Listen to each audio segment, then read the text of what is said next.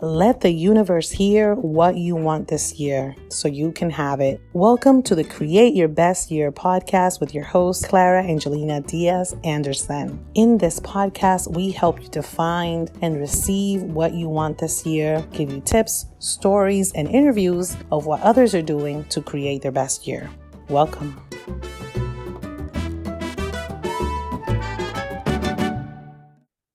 Hi, Kia. Thank you for being on the Create Your Best Year podcast. How are you today? I'm good, Claire. I'm good. I'm happy the sun is shining. Makes a big difference. The sun is shining and I cannot wait to get outside. Yes. So, Kia, why don't you tell our listeners who you are and what do you do in the world?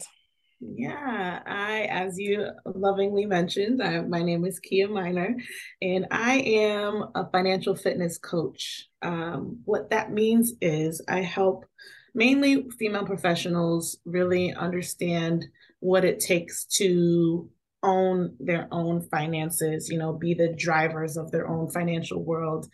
And I do it in a way that really allows you to hopefully shed the fear and the shame and the guilt. Because I find that having a conversation with money, no matter whether you come from it or not, no matter whether it's surrounding you in buckets or you scraping the bottom, the conversation doesn't really become any easier. And that's my goal and my mission is to be able to sit across from people and make the conversation easy. Yeah, so thank you for being here, Kia. And full disclosure, so Kia is my personal finance coach. And so I I told Kia I wanted to ask her about the fear, the shame, the guilt. I had so many other names for it: resistance, anxiety, holding back, Mm-hmm. all kinds of stuff, all kinds of mental, emotional, spiritual things that happen when you are making some money or you're being told like, okay, you got to get your finances in order. Like you got to put your ducks in a row. Like, Mm-hmm. and for me, having children, it became so important to do that as soon as possible. But the fear and the anxiety and the resistance is still there. And so Kia has been relentless about my hesitation. And I just want to know, Kia, like, what is it? Why is it that we're so fearful? Like, why is it that we're so apprehensive? And what do you like? What are your ways of getting, over the hesitation that one feels around dealing with our finances? I think it's a great conversation and a great question because like you said, it's always there, big or small, black, brown, purple, yellow, red, doesn't matter. It's always there, and um, it really, for me, I think part of the issue with the negative feelings and emotions attached to it is that we weren't exposed to those types of conversations in a setting that was obviously positive, right? For my personal experience, anytime money was being talked about, it was about how we didn't have it and what we needed to do to get it, right? The conversations that, and my mom, she tried her best to open up savings accounts for us, but she had her own issues with dealing with money, so she can only pass us down what she knows, right? And unfortunately, large in part in our communities, the Black and Brown communities, we are always struggling, always hustling, always trying to make moves to better ourselves. And what I've seen, not necessarily in my own family, but in families of my loved ones and friends, they may come from middle class, working class families doing well. They have no idea how their parents got there, and their parents have no interest in talking to them about it.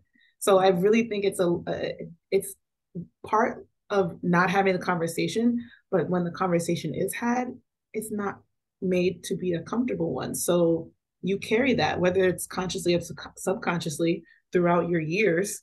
And you might have a couple of people that you're comfortable talking about it with, but that doesn't help you take the step, right? So if I'm working with somebody, that's the first thing I talk about. We get it out on the table. Like, tell me what you're nervous about.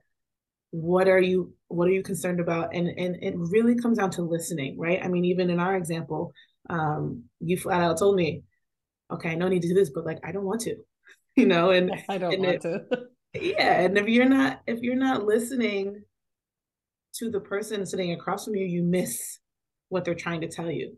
And I really, really pride myself on being able to hear between the lines because yeah, there are plenty of things that we can do for ourselves outside of our finances that will make our life easier, that will make our life more full, that will keep our bodies healthy, active, any positive adjective you throw it in there.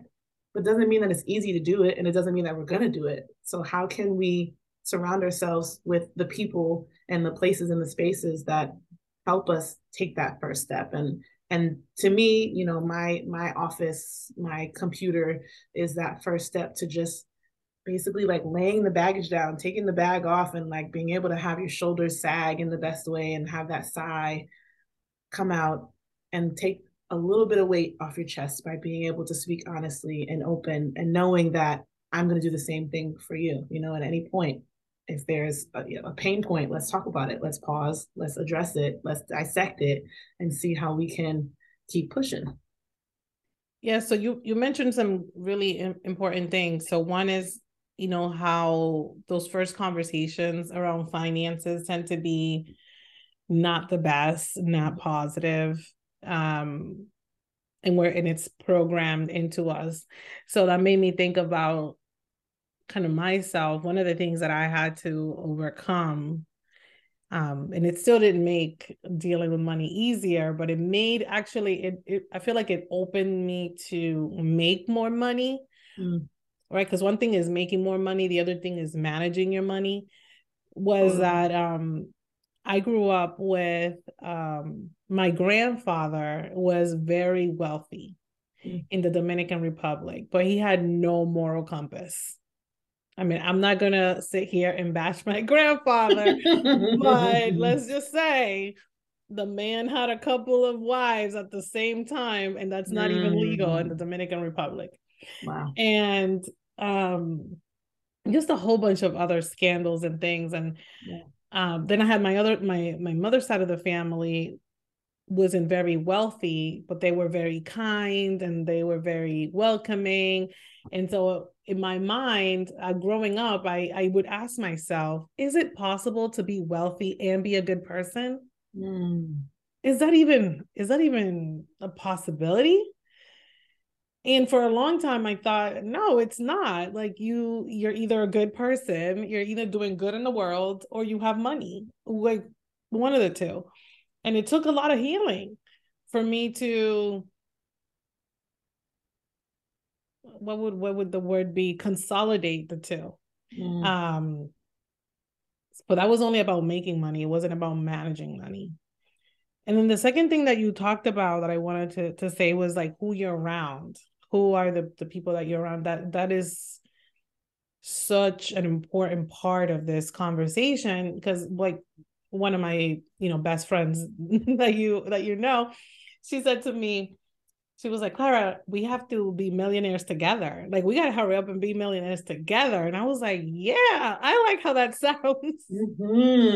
Because the other thing is that sometimes if we're programmed and we're always thinking about struggle, right? As we're kids, we would only like tend to want to be around people that are like going through the same struggles. And it's like, how are we going to get ahead if we're both struggling?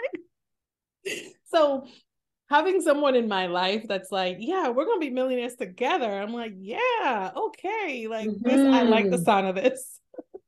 So Yes. thank you for bringing that up because it really makes me think about like, okay, how have I gotten to the point where I am doing the things, but I am afraid all the time, but I'm still doing it.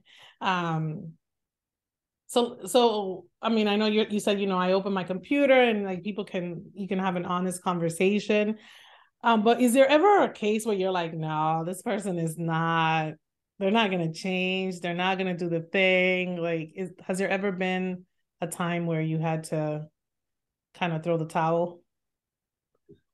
Yeah, and it comes down to, I think, like you said, the fear, right? It doesn't matter that it makes logical sense if you can't see past what you're going through right now. That, I think, is the major roadblock for people when they're working with me. It all makes sense big picture and even maybe in the short term, but there's like something that feels astronomical that Mm. that's put before that, right? Whether they have a mountain of debt that they feel like they want to get rid of before they do anything, or it could be a positive thing, like they're about to get married and they know they're about to dump a huge amount of money into their wedding, so everything else has to wait before that happens, Mm-hmm. right? And in those situations, what I try to do is manage expectations in terms of, okay, so these are, let's still have the conversation so that you understand all of the things that we want to do. Mm-hmm. Let's talk about the things that are, important to you right now. So if the debt is the biggest thing, let's start talking about strategies that can help manage that. If the wedding is saving for the wedding is the most important thing, let's talk about how we can help you save effectively while also making sure, once that wedding is completed, or once we start making some movements in your mindset to your debt, we're going to get back to the process, right? Because I'm not doing my job if I'm not listening to you and honoring what's really on your mind at number one. But I'm also not doing my job if I'm only talking about this one thing and not letting you know that there are a bunch of other things that are important.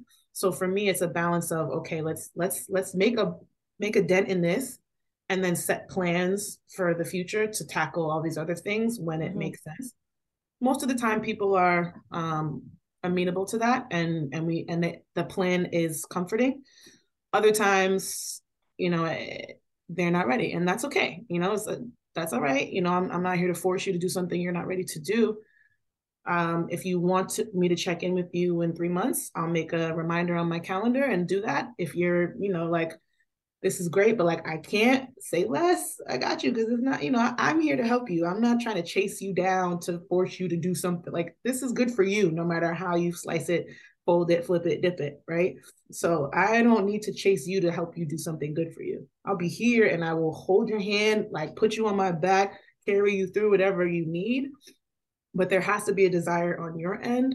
Otherwise, the follow through is never going to be complete, and the successes and the checking off of the goals and the boxes are never going to happen, because the famous phrase, you can bring a horse to water but you can't make it drink. And that's really the thought process that I have when I'm doing work with clients. But nothing like super negative. It's just like, oh, okay, you're not ready.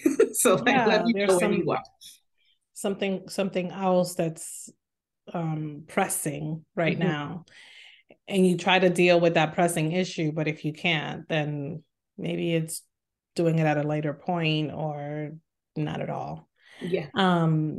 Has there ever been, what, actually, what I want to ask you is, how does it look like to work with you? Like, for someone who's like never worked with a financial coach or a financial advisor or anything like that, like what is the overall kind of high level process Yeah, look like? I would say in terms of length, we're looking at anywhere from a month to a month and a half in the beginning stages. And in that month and a half, we start off with just a conversation like we're having right now, super casual, getting to know you, understanding where you're at, where your head is at, learning more about me so that we can build a rapport, so that we can prepare to have potentially uncomfortable conversations, right?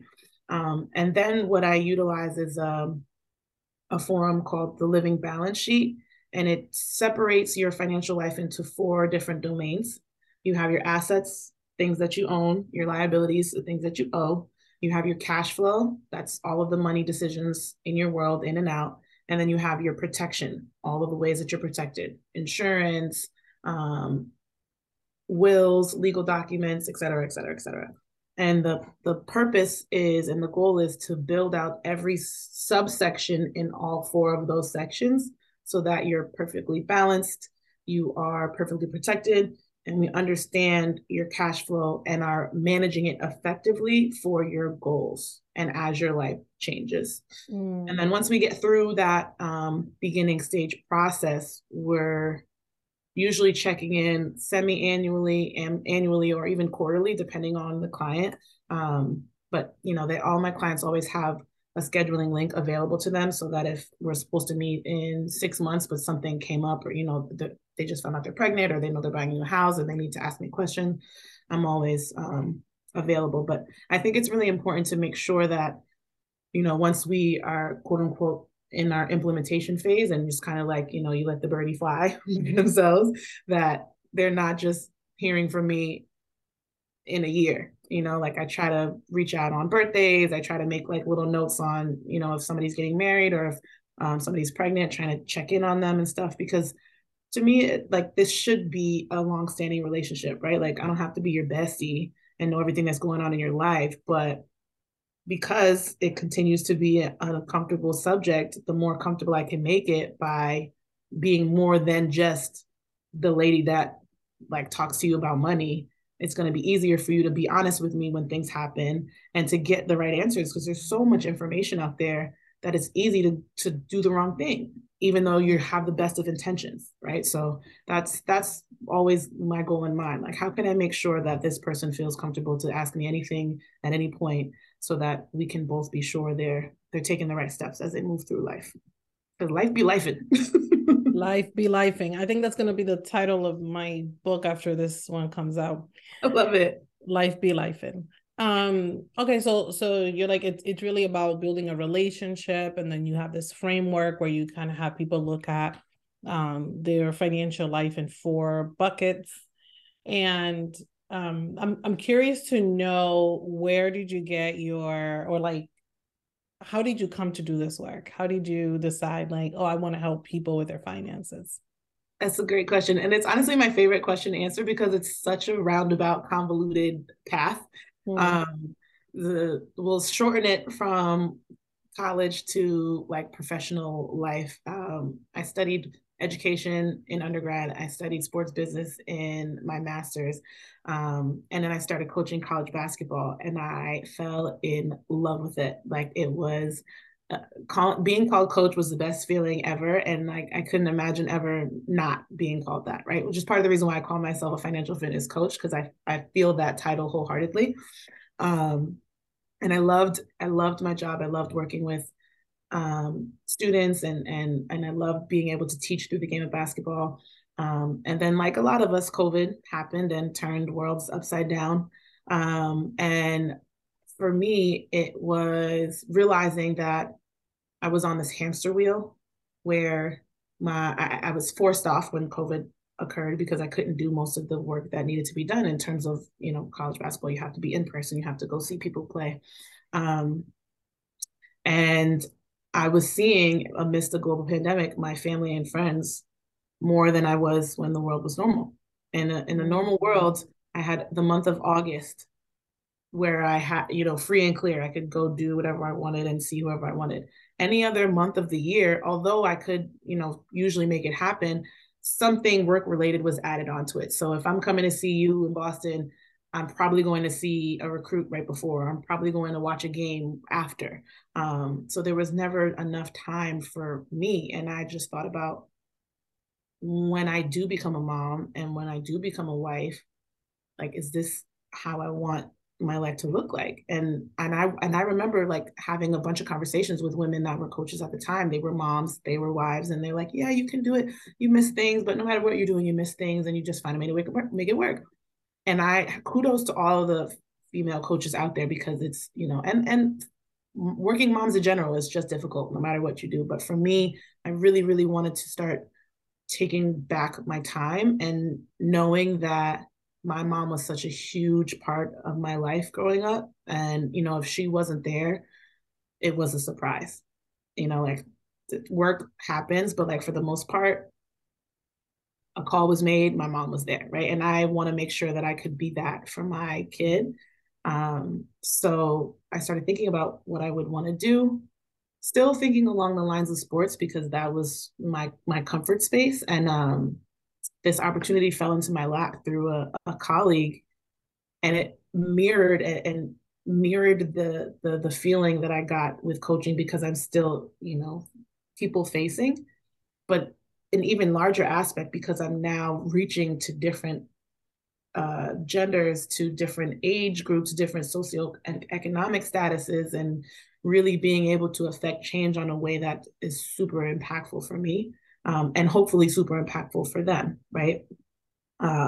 So 3 years, almost 3 years later, I now, like I said, call myself a financial fitness coach because my goal is to get your finances fit, but in a way that allows you to be a human, allows, life to life and still keep it pushing, and understand the twists and turns and bumps and bruises that you get, and have somebody truly, truly on your side, no matter what your life looks like and what you're trying to get your life to look like later. Wow. So like coaching will be coaching. Like no matter what you're coaching. I really commend you for like creating your life by design, really, because like I mean, I love hearing these stories, right? Of people saying like, this is what my life looks like right now. I'm thinking about the future. What do I want it to look like? And then just even the thought of like, oh, things could be different. You said, oh, this opportunity kind of fell into your lap, but you were already kind of putting it out into the universe. Like, wait, what am I going to do next? Because I don't think the basketball coaching is not it, because I want to be available for my children.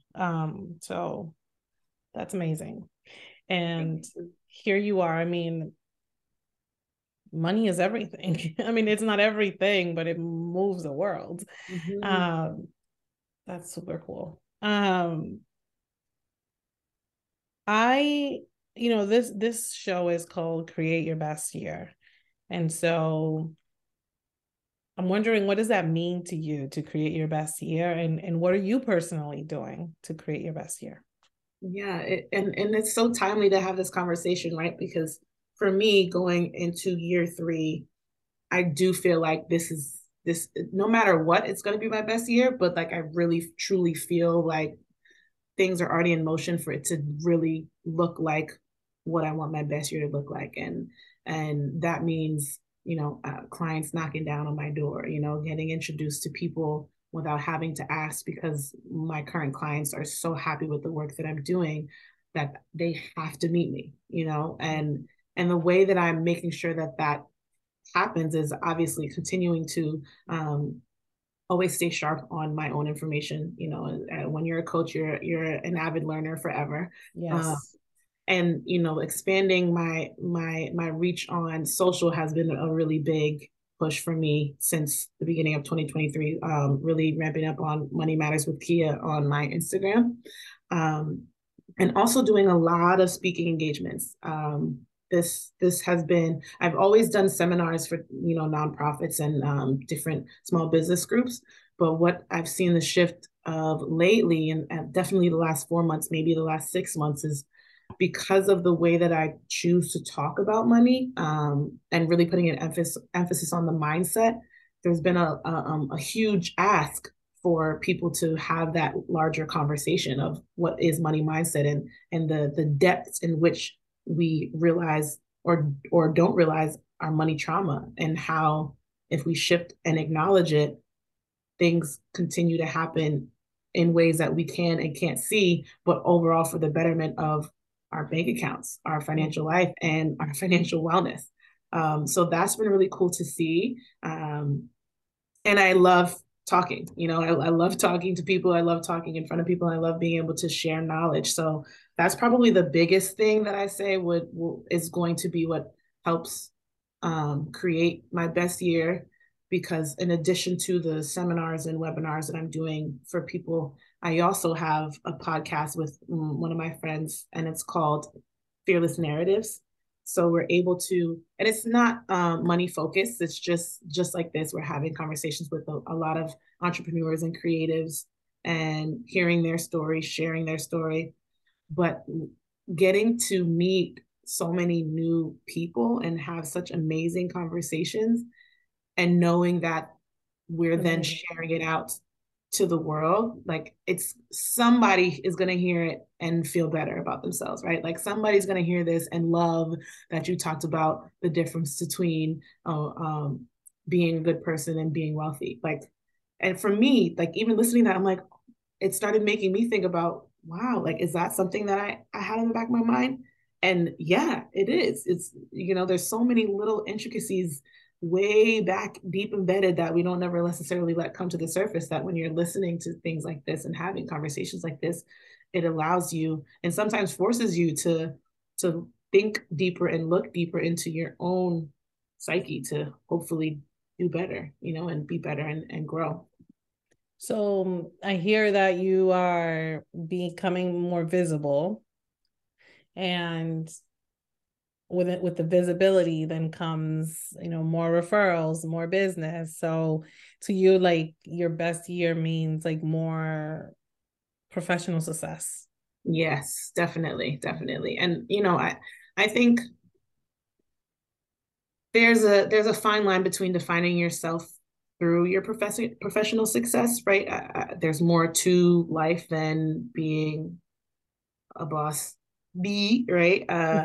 That's what I consider myself to be and what I strive to be. And I hold a lot of weight to being able to embody that title. But because of what it means to fit into the rest of my life, right? Like I'm a homeowner, I'm a mom, I'm a wife, I'm a sister, I'm an auntie. Like that part of my life is so full and has always been, and I want to continue to basically have my professional meet where the rest of my personal is.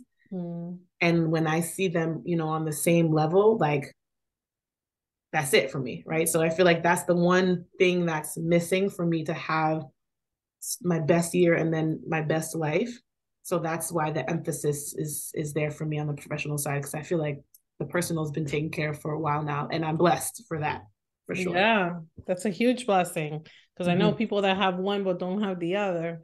So that's really cool. And then, when I think of wealth and finances, I think of choice, right? Of having the freedom to choose how you spend your time, what you do, how generous you can be.